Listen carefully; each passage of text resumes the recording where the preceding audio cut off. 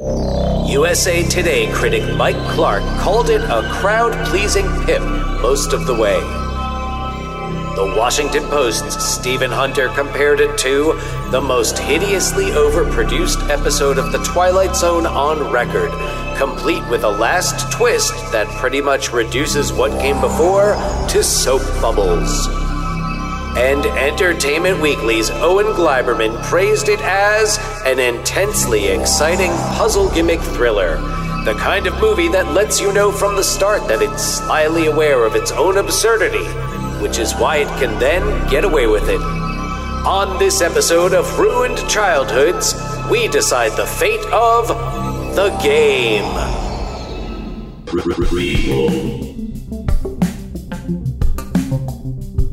Sequel.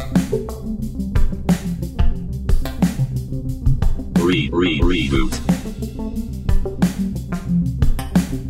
Which one will it be? It's the Ruined Childhoods podcast.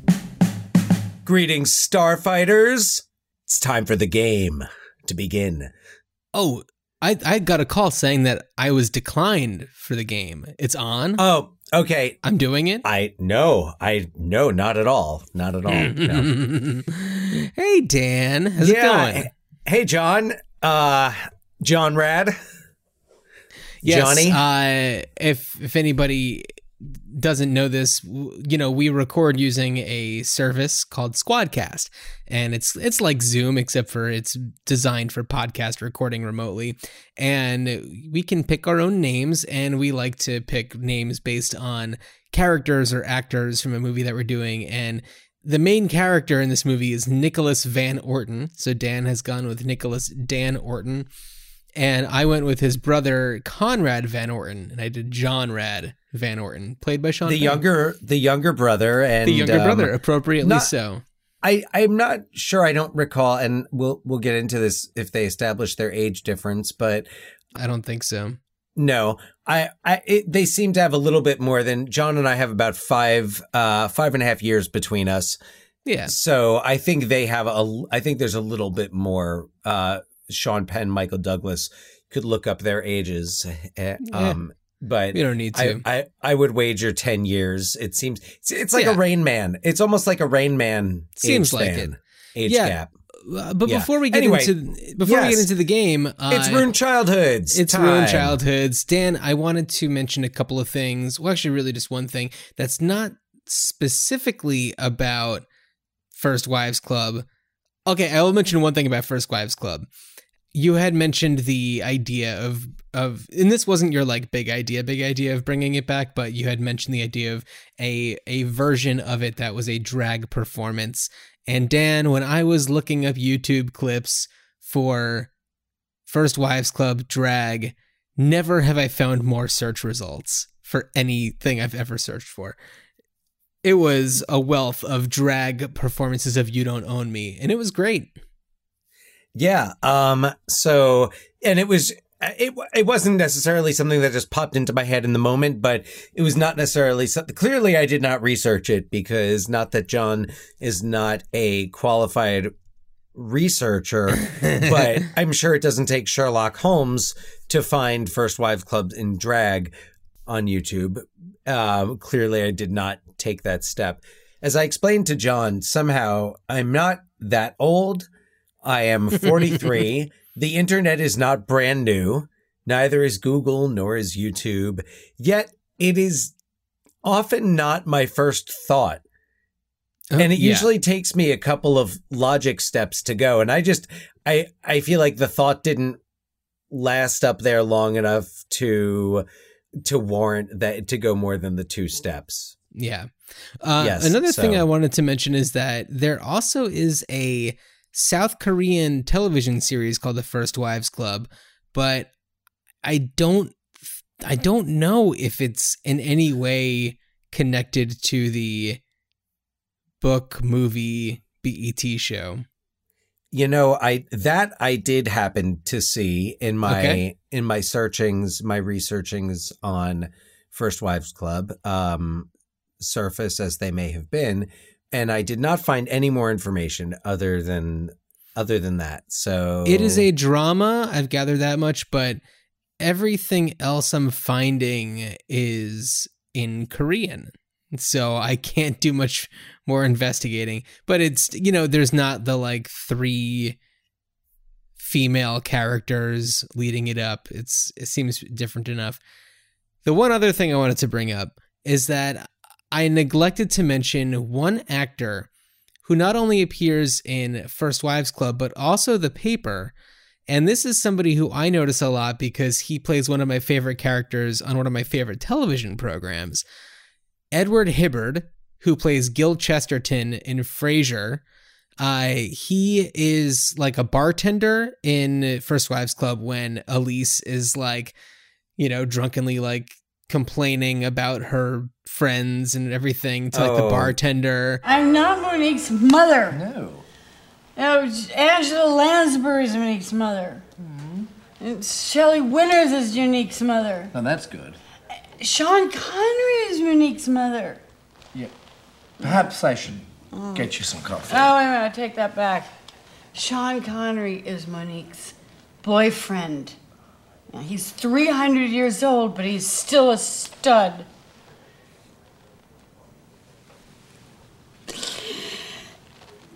I'm not happy, Maria. And I'm going to get you that coffee. It's that guy who's also in The Paper.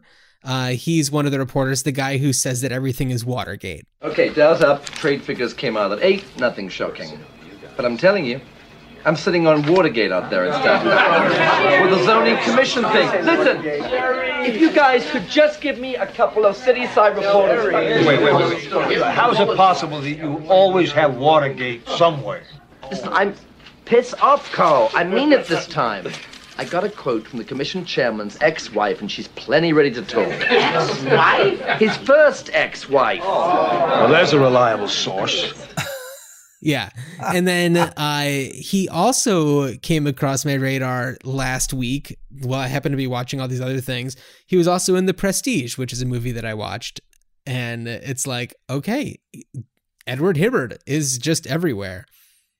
And this is what I mean about John's detective work and his ability to locate people that we may not have made those. I did not make that connection. That is not someone who has popped up on my radar. But this is somebody who's very recognizable to me.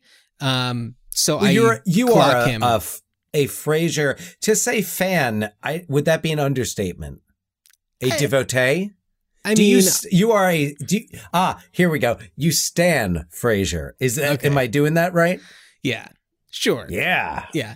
And just while we're on the subject, one of the actors who is also in The Paper, who played Phil, I believe is the character's name, the guy who just wants the chair, Jack Kehoe, is also in The Game, 1997. Oh, Jesus, Bernie, come on with the smoke. You know the doctor found nicotine in my urine again?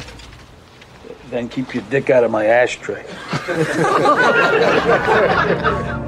Okay. Management for the building says the space hasn't been officially rented yet. The county recorder has no listing for a consumer recreation service or any derivation thereof. The divers, they're still looking for the cab. As soon as they find it, they'll pull the plates in the bin. Oh, yes. He's okay. Like the lieutenant or detective or whatever. I think I know who you mean now, right? And yeah, I was I saw him and I was like, okay. I was like, is that Phil from The Paper? And sure enough. Okay.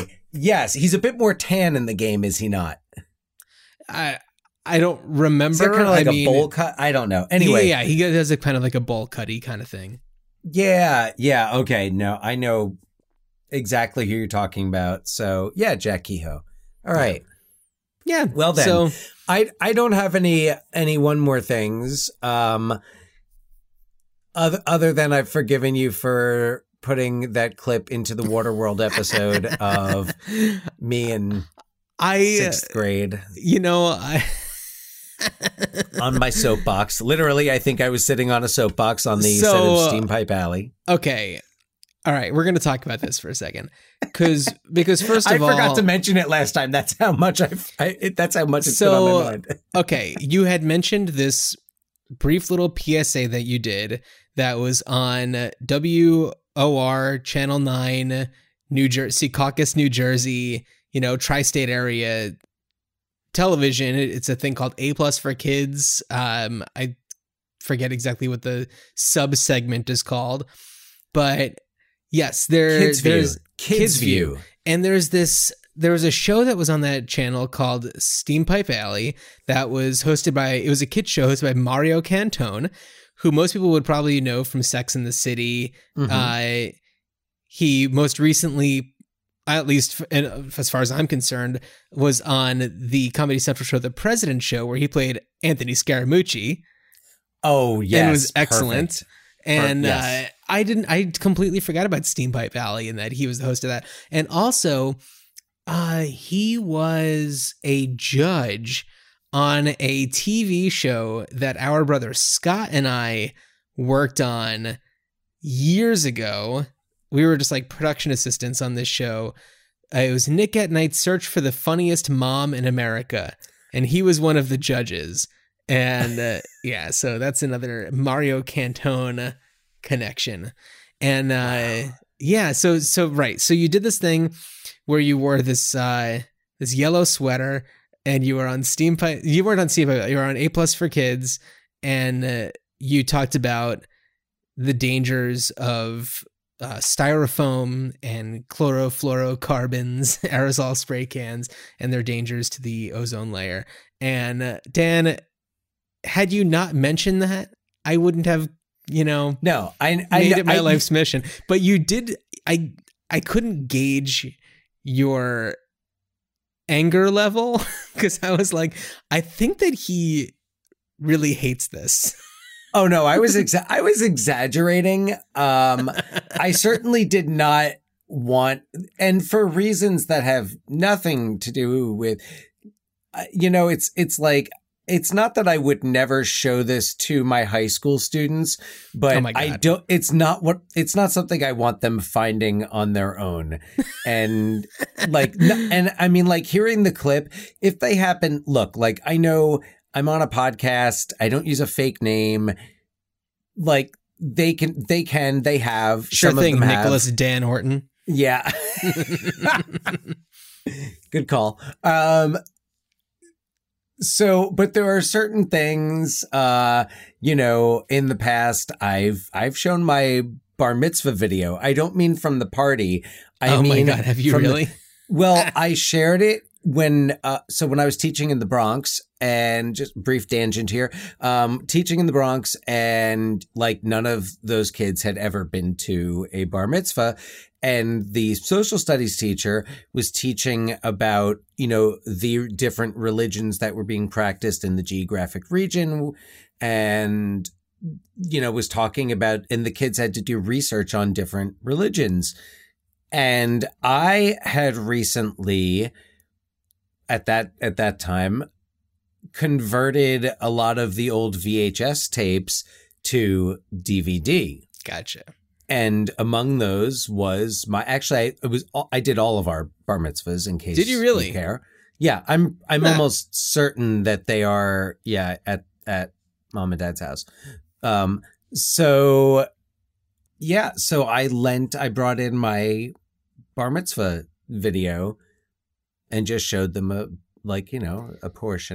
Torah portion. Yeah. Now, if they were studying the religion of climate activism, then perhaps your appearance on the Steampipe Alley set would have come up. But so anyway, I forgot about that. Until we were talking about Waterworld.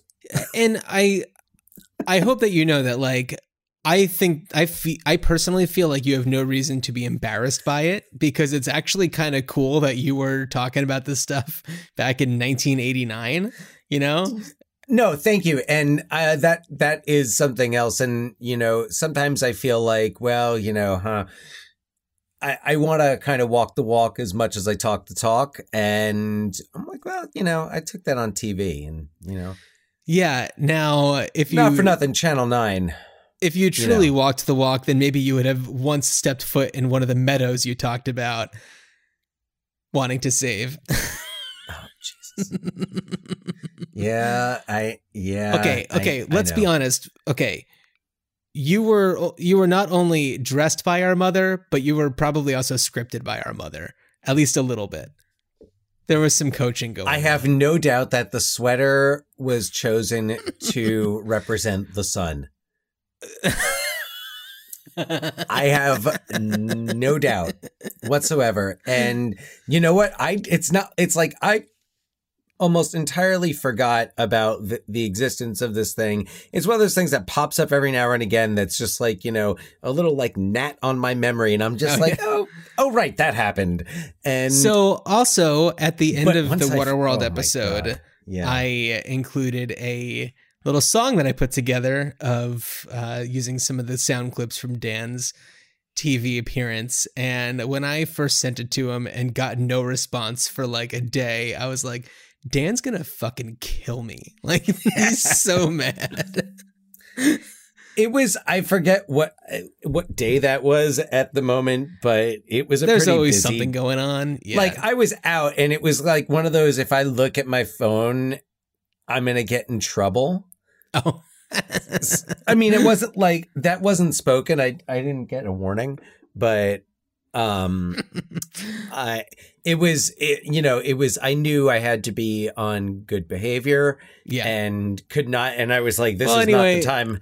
I was like, this is not the time for me to get involved. Listen back to our Waterworld episode if you want to know what we're talking about. Yeah. Anyway, no. I'm glad to know I'm forgiven. And, please try to avoid to use aerosol cans, styrofoam, anything that gives off chlorofluorocarbons, especially when burned. Yeah. So let's talk about the game. Let's talk about the game. Dan, about do you another remember younger brother who fucks with his older brother? Yeah. Well, I mean, yes, fucks with him, but to the benefit of his, well-being, his, I don't know, he kind of saves him by doing this. Dan, do you remember seeing this back in the day, back in 97? So I did not see it in the theater. I don't think I saw it in the theater. I remember it being in the theater. It was fall of 1997. So many great movies out. There were a lot of movies that I was interested in. And I want to say that I do remember, I think, having the opportunity to go see it. And I think it was a choice between this and A Life Less Ordinary. Oh, yeah. And I went with A Life Less Ordinary. Which is a cool movie. Yeah. Well, I was big into Danny Boyle after seeing Trainspotting in theaters in 96. So I was also a fan of David Fincher's, having seen Alien 3 and 7 in theaters when they were released, and really being into his style. Even Alien 3, it's a movie that I sometimes like to come back to just for the imagery. Well, didn't Fincher come from like music videos? Oh, yeah. He did like the Janie's Got a Gun, it's David Fincher. Yeah. He did like George Michael. He did a whole bunch of music videos. And it's kind of incredible that, this is somebody who's been doing this for such a long time, has maintained their own style, but he hasn't gotten stale. And he's still active. I mean, to this day, but, definitely doesn't always go to the same bag of tricks. Like, Mank doesn't look like the old stuff. No. And I did watch Mank, and I did enjoy Mank, and we'll talk about it in context. I actually did a ranking of a Manking. I did I was going to fit in Mank, but it didn't really work there. I was going to a Mank rank, but I was rating David Fincher's movies because I've seen them all. Mm-hmm. And I would say that there is one that comes to mind when you say, he hasn't gotten lazy. He hasn't gone back to the same bag of tricks. There is one that comes to mind as an offender. Okay. And I guess we can discuss it now. So, David Fincher has done some amazing adaptations of novels, and I had read Girl with the Dragon Tattoo. I knew you were going to say that. Gone Girl. Well, no, here's the difference. So Girl with the Dragon Tattoo, I thought he kept it fresh. I loved his version of it. I loved it. I loved it so much that I wished I hadn't read the book, because I was like, having read the book, I knew what was coming. And I was like, if this was like a David Fincher movie where I didn't know what the hell was going to happen, I would have been like edge of my seat the whole time. Now, however, Gone Girl, which I also read, I did not think was a strong adaptation. Girl with the Dragon Tattoo was a solid adaptation, and I was bummed that they didn't do the rest of that trilogy. I thought that Gone Girl was fine. It was fine, but like there's a scene that's reminiscent of the White Rabbit scene in the game. Yeah, you know what? I only saw it one time. I don't really remember it all that well. I mean, I remember it because like it was in the book, but in the book it wasn't like, you know, it didn't even come across as like she's ripping off David Fincher. It didn't take that on until it was in the film. And there were a lot of things that I felt in Gone Girl, I felt that he had kind of done before. But that's really, when I look at his movies, even the ones that I don't appreciate as much, like, I mean, I don't know. I saw Benjamin Button in the theater. Yeah. Me too. It was fine. Yeah, I mean, the thing is, it's a movie that people still talk about and reference, even if people aren't really actively watching it all the time. It's like stuck in our consciousness because it's just like so fascinating. Yeah, I mean, I kind of thought, well, now it's like you call it, or it's like they call it like, oh, it's a Benjamin Button thing. You know, it's a Benjamin when Button you're like, situation. Yeah, like a young, yeah. You know, but to me, it was kind of like, all right, so this is like his and Brad Pitt's Forrest Gump. Yeah, so much that it's his Forrest Gump that for such a long time, and I've talked about this on the show, I thought that it was Robert Zemeckis for quite a long time. Exactly. Because it just has that the feel visual to effects. The visual effects, It had the revolutionary visual effect, which I thought like kind of took me out of it. Panic Room is one I want to go back and I haven't seen that one in a long again. time. I remember liking it a lot. I remember I feel like I had a hard time getting through it, but I want to try it again. I've had a hard time getting through a few of his movies. Sometimes like in the case of Fight Club, which is my number one David Fincher movie. With Fight Club, I saw it was like at least a 10 p.m. showing or later. I was already tired. This was like 1999, so I just graduated college, so I'm sure I was on some sort of something seeing that movie. And I'm like, I passed out at one point, and it might have just been for all of like a minute, but next thing you know, I'm like, I open my eyes, I'm like, what the, did I miss something? Yeah. What did I miss? I love Fight Club. I've gone back and watched it so many times since, and I knew that I had seen something different and something special when I saw it. My number 2 is Zodiac. I love Zodiac. Zodiac is great. It's like, how do you do? Well, it's like, how do you do a movie about this, like, still to this day mystery, like serial killer mystery that, you know, just recently in the news, there was, you know, information, people kind of figured out some of the, I don't know, the clues, and it's still a mystery, and the movie leaves it in a really ambiguous, wonderful way, and you kind of make your own guesses. You know, is it John Carroll Lynch? Is it Charles Fleischer? Like, who is it? And Jake Gyllenhaal is used really well. Robert Downey Jr. is really good in it. Mark Ruffalo is great in it. Like, extremely Chloe strong Sevigny. cast. Chloe Sevigny is great. Yeah.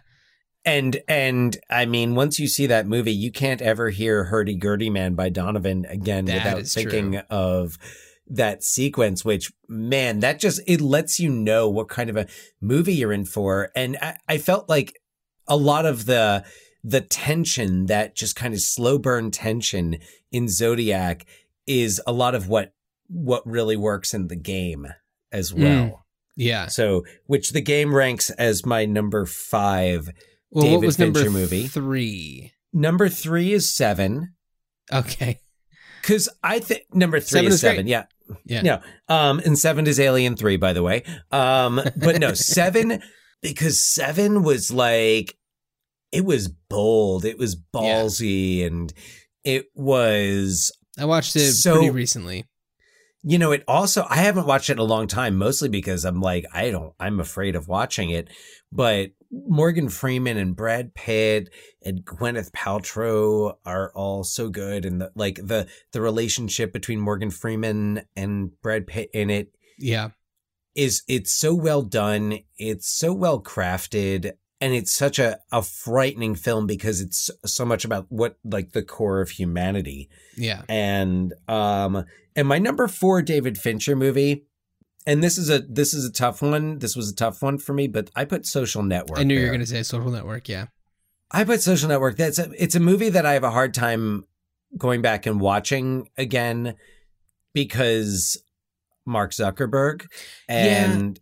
Yeah. Not that it portrays him as some type of hero, as some type of, like, you know, it presents him with flaws, but we know so much more, and there's so much more flaw now. Like, I would love to see I forget if we had this conversation here. Yeah, briefly. No, not on the podcast. No. Not on the podcast, but I would love to see, David Fincher and Jesse Eisenberg team back up to see the Mark Zuckerberg of, you know, 2010 to 2020, who's, you know, selling people's, you know, personal information. You know, we've heard all of, you know, we know the misinformation that they've knowingly spread and promoted and allowed, and right, the sketchy legal territory of it all.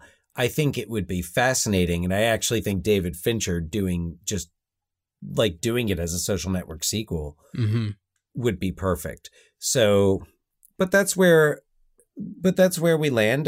You know, Alien 3, A Girl with the Dragon Tattoo at number 6, Alien 3 at number 7, Mank at number 8, Panic Room only because I haven't seen it in a while, but I think that's at number 9. Then Benjamin Button is my number 10, but by all means, still a good movie. Yeah. And Gone Girl's at number 11, well-made movie. Had I not read the book, and I think just had I not had the expectations of David Fincher, not going back to the bag of tricks. Well, and I think that it helps that he's not doing like a movie a year since he started and just like cranking them out for the sake of just like making movies, but and he's got movies. And he's also making great TV. Right. Mindhunter. Have you watched Mindhunter? You know, I was just talking about this with somebody, but I haven't watched it because my like TV watching time is like at night, and I don't think I can keep watching those right before going to bed. Yeah, you need a cleanser. You definitely need a palate cleanser. I've watched I don't know how many episodes, like 5 episodes in maybe to the first season, just because it's rare that I get to watch it. And you can, like, there's an ongoing story, but you don't need to watch them back to back to follow. Okay. Like, there's kind of a different story in each episode. They're going to a different place, usually, at least from what I've seen so far. But Mindhunter really, I think, picks up from Zodiac. It's kind of like a companion piece to Zodiac. It's similar in that tension, especially when they're talking to, you know, suspects or convicted killers. Right. It has that same feel of procedure, but also that unpredictability and that tension where at any moment something from that very strict procedure could break. Sure. Yeah. But enough of that. Of other stuff. We're 30 minutes in and here we are not talking about the game. So I apologize. I have a very brief synopsis for this one. I stand David Fincher, so, you know. Yeah, this is the kind of movie. This is the kind of movie where like I can't do a lengthy synopsis because the more you really get into it, the more you have to explain and the more you have to describe and tell more and more and more details. And I figured I'd kind of keep it simple. So without any further ado, Consumer Recreation Services is a company that offers real-life mega experiences for the ultra-wealthy.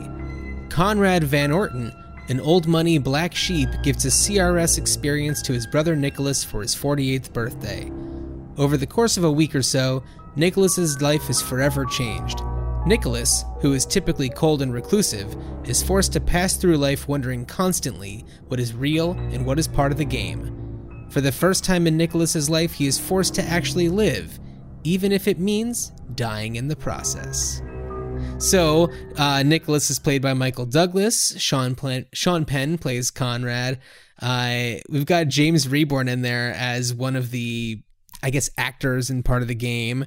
Who else is there? There's, Deborah Kara Unger. Yeah, who's great. She's this character, Christine, who is part of the game, but you're wondering the whole time, like, is she, isn't she? It's kind of amazing. And there's going to be spoilers. This movie came out a long time ago, so I apologize, but it's just going to happen. And what's also interesting is that one, I guess, major component is that on Nicholas's father's 48th birthday, he kills himself. He jumps off the roof of their like mansion. And so him turning 48 is very significant. And I don't know, I think that's just like a really fascinating quality. And as we see at the end, when he thinks that he accidentally shoots and kills his brother Conrad, which, as we find out, is all part of the game, he jumps off the roof of this building, and it's all part of the game. He thinks that he's killing himself, though, and he ends up at his own birthday party.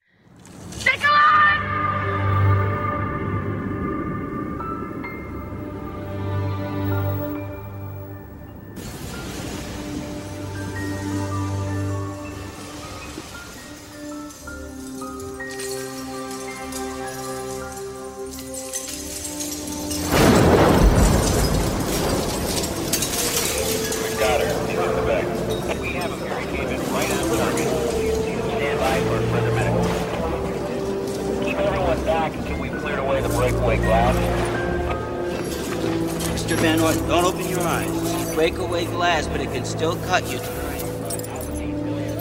Just gonna take a look at you. I'm gonna check your pulse.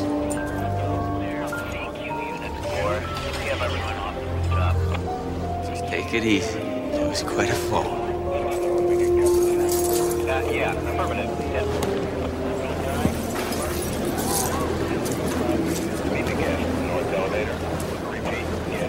Happy birthday, Nikki. What is this? It's your birthday present. It is so wild. It really is. And as, you know, as everyone's, you know, wishing him a happy birthday, and his brother comes up and hugs him, he says this line, and I went back and rewound it because I didn't understand what he was saying, and I eventually had to put on the closed captions to see what he was saying, and he goes, "I had to do something. You're becoming such an asshole."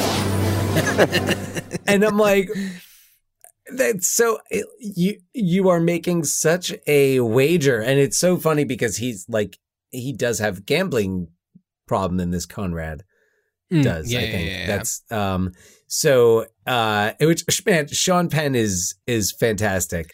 Sean Penn is fantastic. You know, at the very beginning, you know, he's just such an ass, and you know, he still, you know, he agrees to go to lunch with his brother Conrad, who leaves a message for him under the name Seymour Butts. And it's just like, you know, even though he believes that his brother is a total screw up, you know, he's an addict, he's this and that, you know, he still is kind of the only person that he even cares to see at all on his birthday.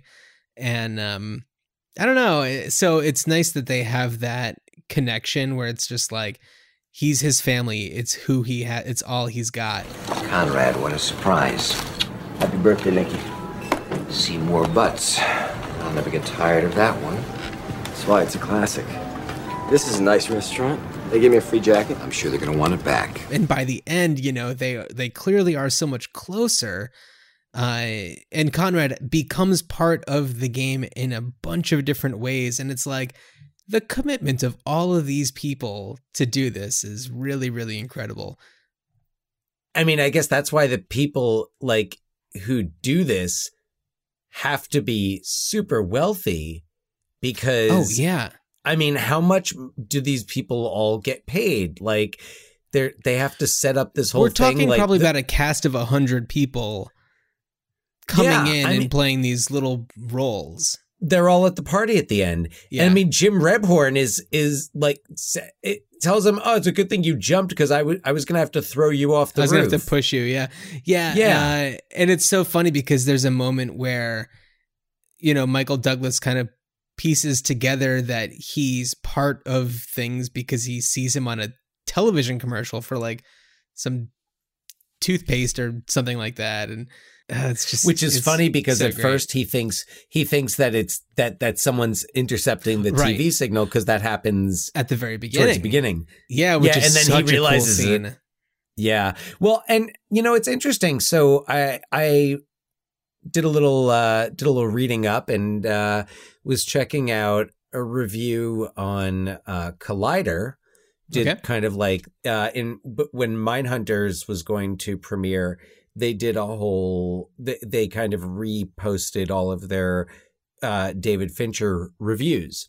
Huh. So and they posted a quote from the commentary track on the Blu-ray, which I don't have, so I did not hear the commentary track.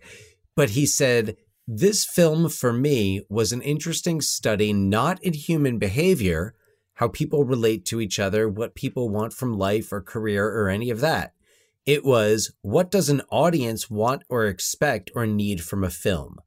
My question was, how much will they put up with and will they go for 45 minutes of red herrings?"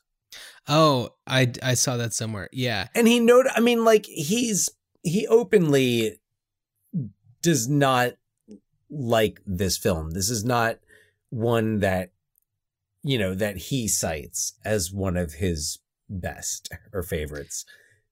Yeah, this is the kind of movie for me where the joy in watching it is so tied to the experience of like what I'm thinking while I'm watching it. And even though I've seen this a few times and I know how it ends, while I'm watching it, I'm like, so what is it exactly how is this person connected? And it's like, wait, does that person know? And it's like, you know, you give yourself a few years between viewings and it's like the experience is different each time. Well, yes. And to your point, so for me, I feel like previously I had watched, I don't know if I'd ever watched it entirely in one sitting. Really? I think it's the type of thing where I'd always, you know, maybe watched it late at night, nodded off, or I don't know, for some reason or another, at least since my first viewing, had not really watched it straight through. So I watched it straight through last night. Mm-hmm. And I thought that not only do I agree with you 100% about the whole process of figuring it out and like, oh, wait, now is that part of this and who's in on it? Who isn't? Is everyone in on it? What about the maid? Carol Baker, by the way, playing Ilsa. Yes. First of all, I mean, I thought it was great. And, you know, all due respect to David Fincher, you know, I think it's a great movie. And I think that looking at it now from the perspective of mental illness, depression, suicide, it very clearly is about the effects of this father of this father who commits suicide and his son sees it happen. Right. his son watches him take that step. And there are clearly, like ripple effects is an understatement, but it clearly has had a profound effect on both sons. Yeah. And Nicholas just has grown up, cold and isolated. He lives in that giant house. It's just him. The maid even lives in another, like a guest house. Right. Yeah. She doesn't even live in the house, and it's huge. And there's so much untapped potential in that angle. And I think a lot of it is just the stigma of it. And you see that in the scene when they have lunch and Conrad is boasting. He's saying, I'm not on any meds anymore. Yeah. I'm not seeing a therapist. I remember being here a long time ago. Yeah, I took you here once. No, I used to buy crystal meth off the maitre d'. Oh, really? In college. Which college? Touche. Miss me? As much as that's possible. You look good. So do you. I think I was worried. Worried about me? How long has it been since Mom's funeral? 2-3 years. I thought you quit. I did. Didn't take. Well, you can't smoke here. I'm with you. It's illegal to smoke in restaurants in California. Fuck California. How are you? Couldn't be better. Elizabeth? We're divorced. She remarried a pediatrician or a gynecologist, or a pediatric gynecologist. Lives in Sausalito. That's too bad. I liked her. And what about you? Well, you don't keep track of me anymore? Not since Family Week at rehab. So what brings you to town, Conrad? Everything all right? Yeah. Need anything? No. Really? No, I don't need anything from you. I just found myself laying naked on a beach near Ibiza, and all of a sudden it clicked. October 12th. Nikki's birthday. October 11th. Whatever.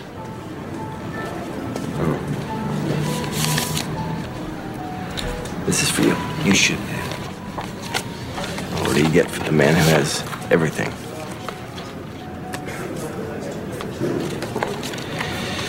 Consumer Recreation Services. Well, I do have golf clubs. Call that number. Why? They make your life fun. Fun? You know what that is? You've seen other people have. It's an entertainment service. An escort service? A profound life experience. Sorry. No, it's all right. You just... Tell me you'll call. I said I would. No, you didn't. You still on medication?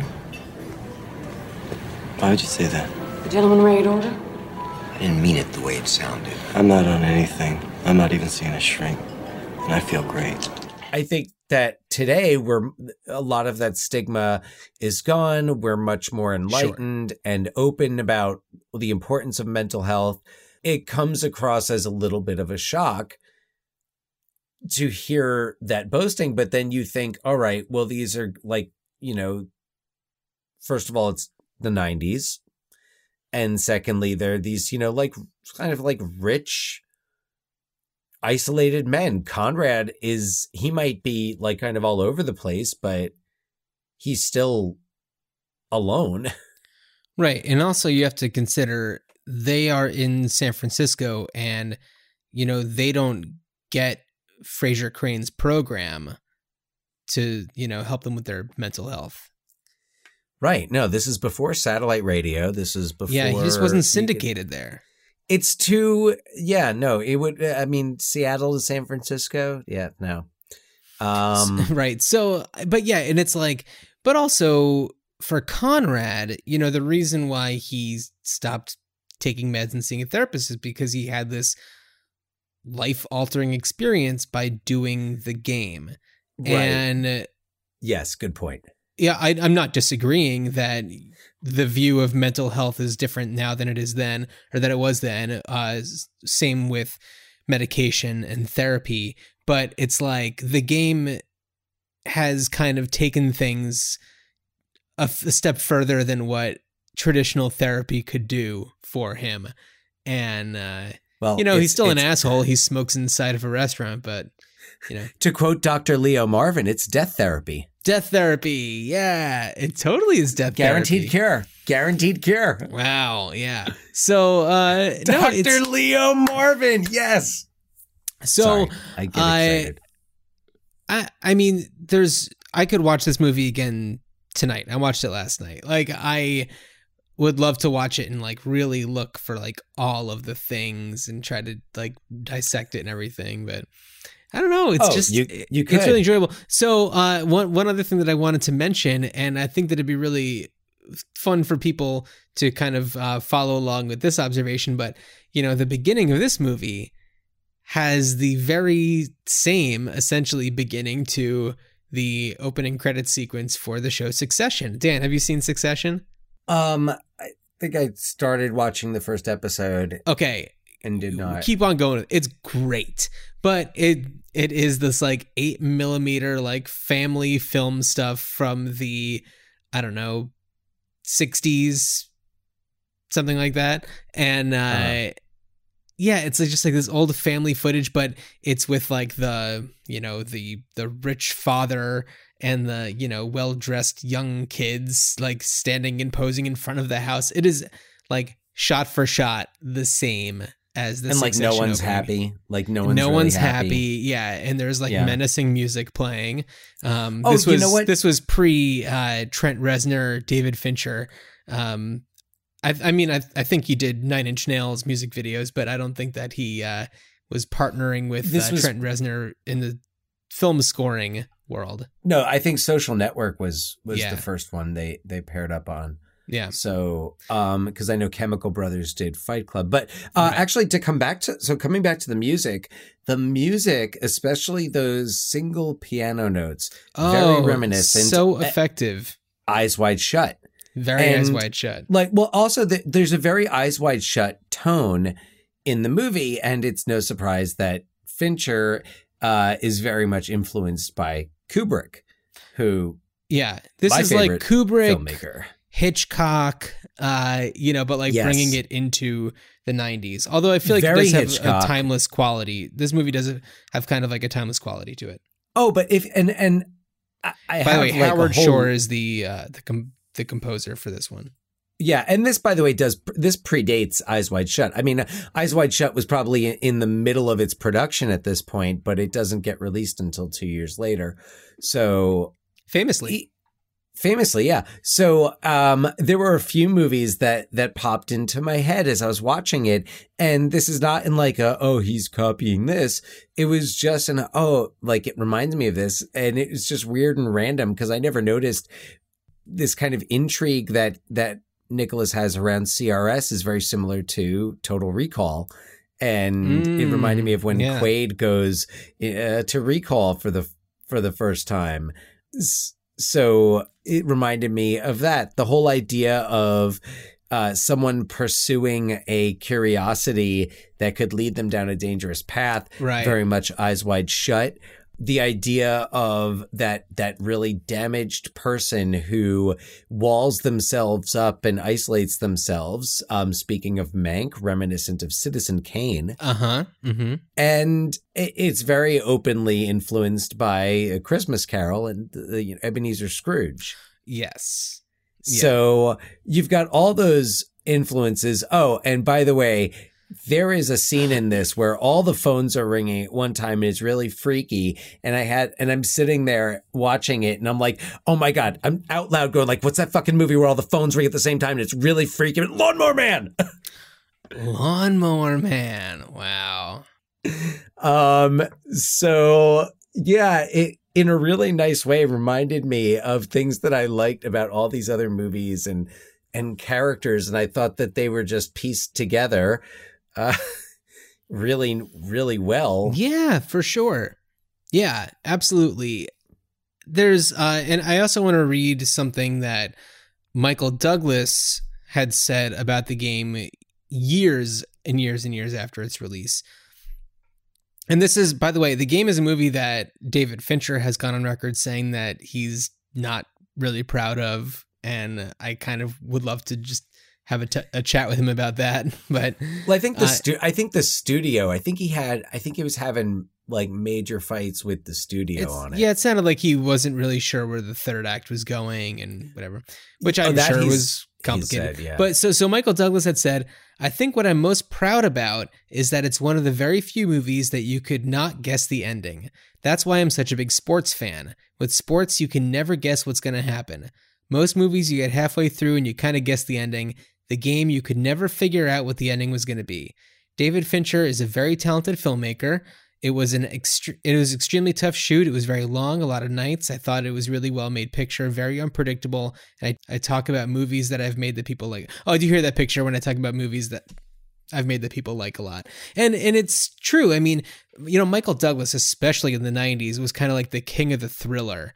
He was just kind of all over the place, and he's so good because you can feel the tension in his body and the confusion and the frustration. And, we've also talked about his performance in Falling Down, and it's like a very different version of this, similar character who's confused and frustrated and, I don't know, like needing to find their path. It's really interesting to think about Michael Douglas's career, especially like you said, the 90s. Yeah. And to look at, because I feel like he's an actor that maybe some people write off as kind of like a one-trick pony, like, oh, he always does that type of thing.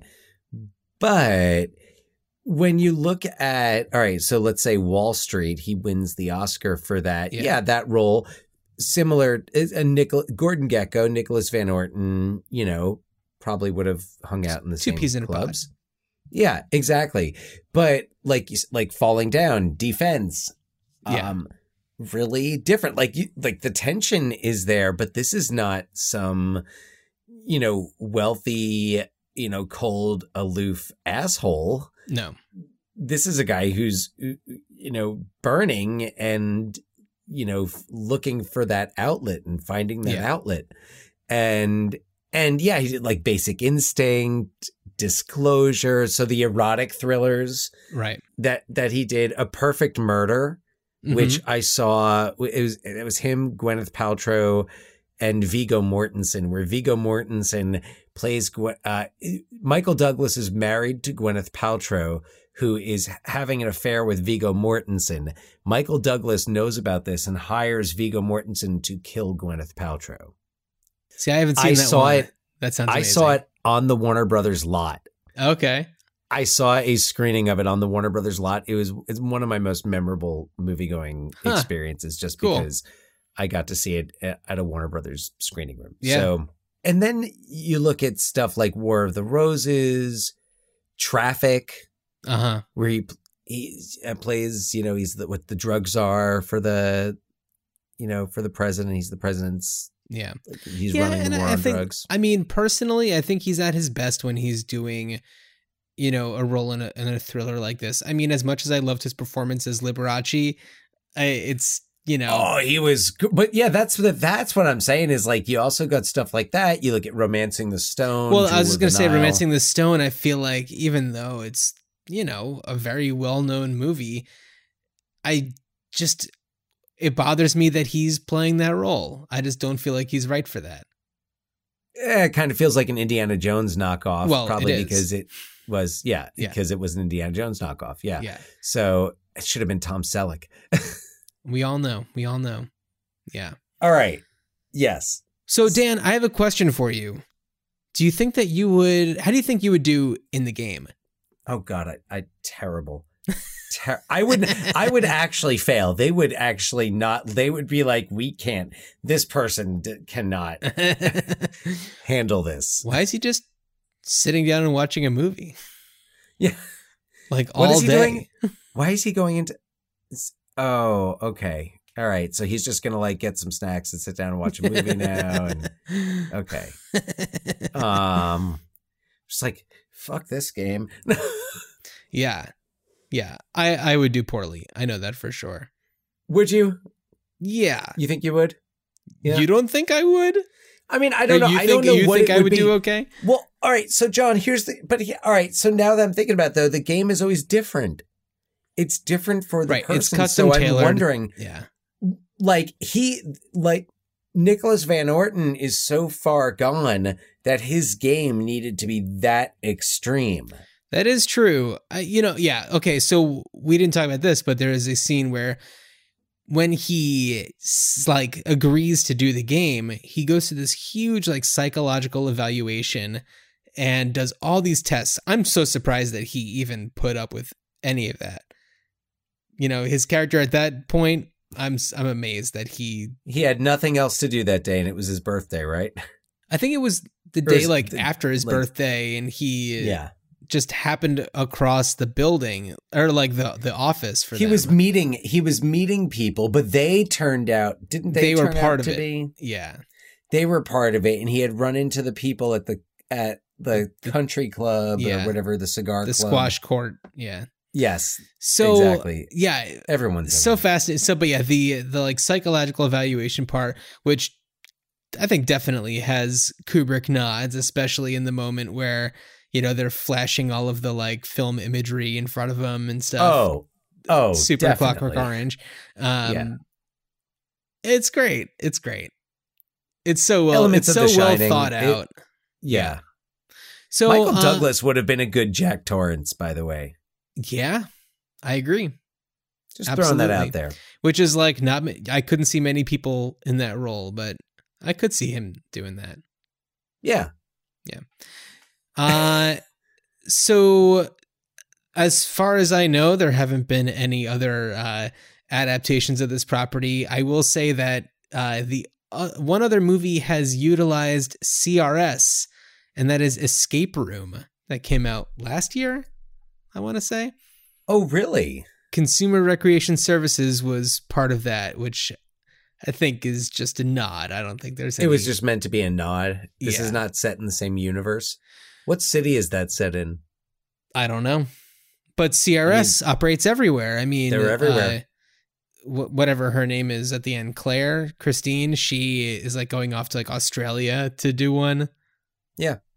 So Dan, what would you do? What would you do with this? What if Fincher remade it? Like, okay. I feel like, so there's this high-tech aspect of the movie that I think it's so easily adaptable to the 2020s. Uh-huh. And I feel like, would David Fincher do it again with the creative control that he would have now versus then? Now, that was one way to go with it. Another thought that I had would have another filmmaker, because I think when you think about the game, you think of the filmmaker. So that's kind of where I went. And I thought this would be good material for Jordan Peele. Oh, yeah, totally. Something with a little more, a little different from what he's done before, but not totally tonally disconnected. Jordan Peele really does tension well, and that like simmering, slow building tension too, which I think is really important in this movie. It's what made it so engaging. Not just seeing it the first time, but sitting here last night watching it, and, at times, like, literally being on the edge of my seat and, calling things out. Yeah. I think there were a couple of, oh shit. Right. So I don't know. Who would you cast? Would you keep it as men? I mean, I think they would have to be wealthy. Yeah, so unless it's like a sponsored thing where like there's some other money coming into it, like it was televised. No, not necessarily. It's like The Running Man. Yeah, I don't know. Like if there was like a catch where it's like, by participating in this, you have some role in some organization. I don't know. I did have one other thought, and because the game is different for every person. And because the game operates wherever it needs to, call Noah Hawley. This could be a wonderful anthology series. And I think he just did such a magnificent job with Fargo. He could be the Jason Katims of, I don't know, this type of thing. Yeah, you know, it's funny that you mentioned that. One of my thoughts, and this goes back to saying that, like, you know, this movie does have like a timeless feel to it, but it's like, yeah, show CRS throughout history, you know, maybe not going crazy far back, but maybe into the like 19th century, maybe like late 19th century, like, you know. It could exist, maybe not at the level that it is in the game, but why not? They should do a whole season or whatever, a whole one where it's Amadeus, but it's all really the game. Yeah, and yeah, Salieri is just part of it. Well, also, I mean, if you take out the like robotic element, then Westworld is, you know, kind of fits into that category where you are role playing in these like crazy situations. You know, in Westworld, at least in season 1, you know, people go there to be part of this, like they choose a package and it's like you're a part of like the bank robbery thing, and it feels real.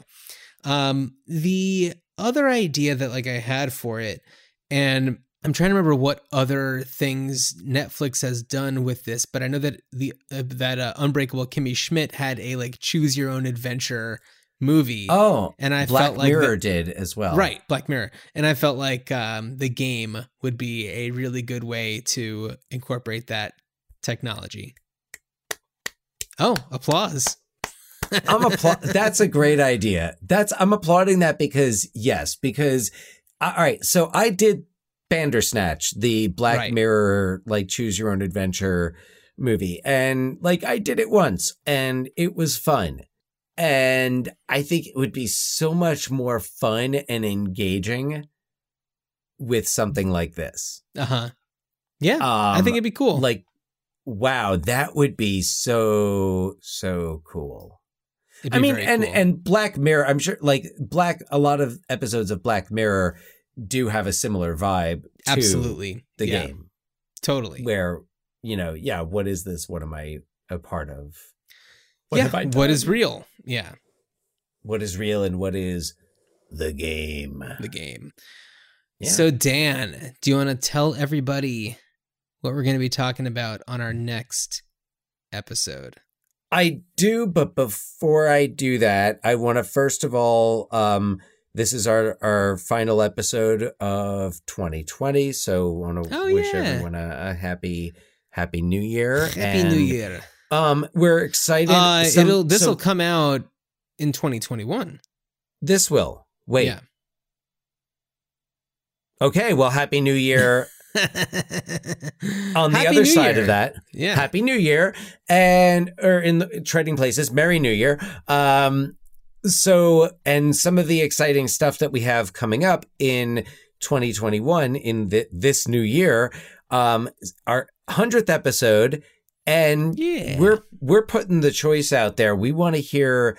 Check us out on Instagram at Ruined Childhoods Pod, and in our Instagram feed, in our history, you will find a graphic that has four movie posters on it: Dave, Better Off Dead, Big Trouble in Little China, and Earth Girls Are Easy. Earth Girls Are Easy. Thank you. And help us decide what to cover for our 100th episode. Yeah.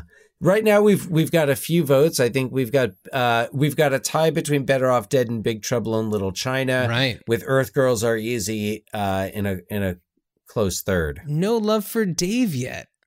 No, not yet. But that's why we want to make sure we hear from everybody, and we want you to check us out there. You know, if you want to share your thoughts on the game, First Wives Club, Waterworld, or something we haven't even talked about yet, you could shoot us an email, ruinedchildhoodspod@gmail.com. We are also on Twitter at ruined_pod. Yeah. And anything else, John? Check out our merch on TeePublic. Dan, should we make a I was left for dead in Mexico and all I got was this stupid t-shirt shirt? Made popular by Conrad Van Orton in the game. We might need to do that. Yes. Yeah, that'll be an easy one to throw together. Look out for that one on TeePublic. Just search for Ruined Childhoods. Yeah. Other great designs, but we've got designs for our 98th episode, 1998. We're going to talk about two movies because 1998, much like the number 8 looks like two asteroids. There were two asteroids heading towards Earth in 1998, and one was going to cause a deep impact and the other Armageddon, and we'll be talking about them both. It reminds me of that thing where it's like, there's going to be 2 hits, me hitting you and you hitting the floor, and it's like, there's going to be 2 hits, an asteroid hitting the Earth and an asteroid hitting the Earth. An asteroid hitting the Earth with a lot of pondering and philosophy, and an asteroid hitting the Earth with Bruce Willis and a lot of shit blowing up. Dan, I'm looking forward to this. I am as well. So I'm excited. I'm going to go get my asteroid to work on this. Oh, boy. Yeah. Well, Dan, as you are cruising through the streets of San Francisco, wondering what's real and what's part of the game, I wish you a good journey. Good journey. Time to play the game. Time to play the game.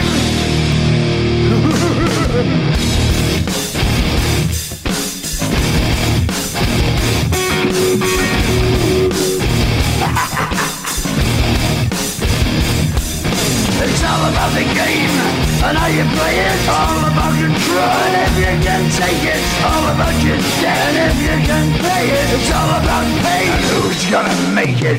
I am the game, you don't wanna play me. I am control, no way you can shake me. I am heavy debt, no way you can pay me. I am the pain and I know you can't take me. Look over your shoulder, ready to run like a Cleveland bitch from a smoking gun. I am the game and I may lose. So move on out, you can die like a fool. Trying to figure out what my move's gonna be. Come on over, sucker, why don't you ask me? Don't you forget there's a price you can pay. Cause I am the game and I want to play.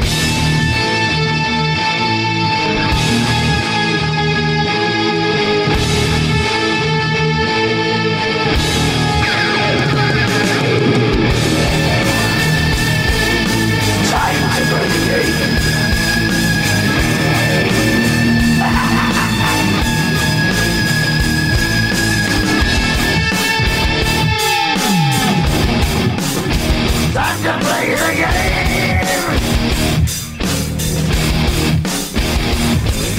It's all about the game and how you play it. It's all about control and if you can take it. It's all about your debt and if you can pay it. It's all about the pain. Who's gonna make it? I am the game. You don't wanna play me. I am control. There's no way you can shake me. I am your debt and you know you can't pay me. I am your pain and I know you can't take me.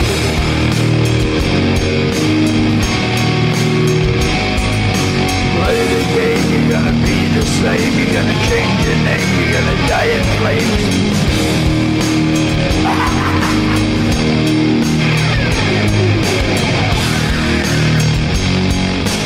Time to play the game.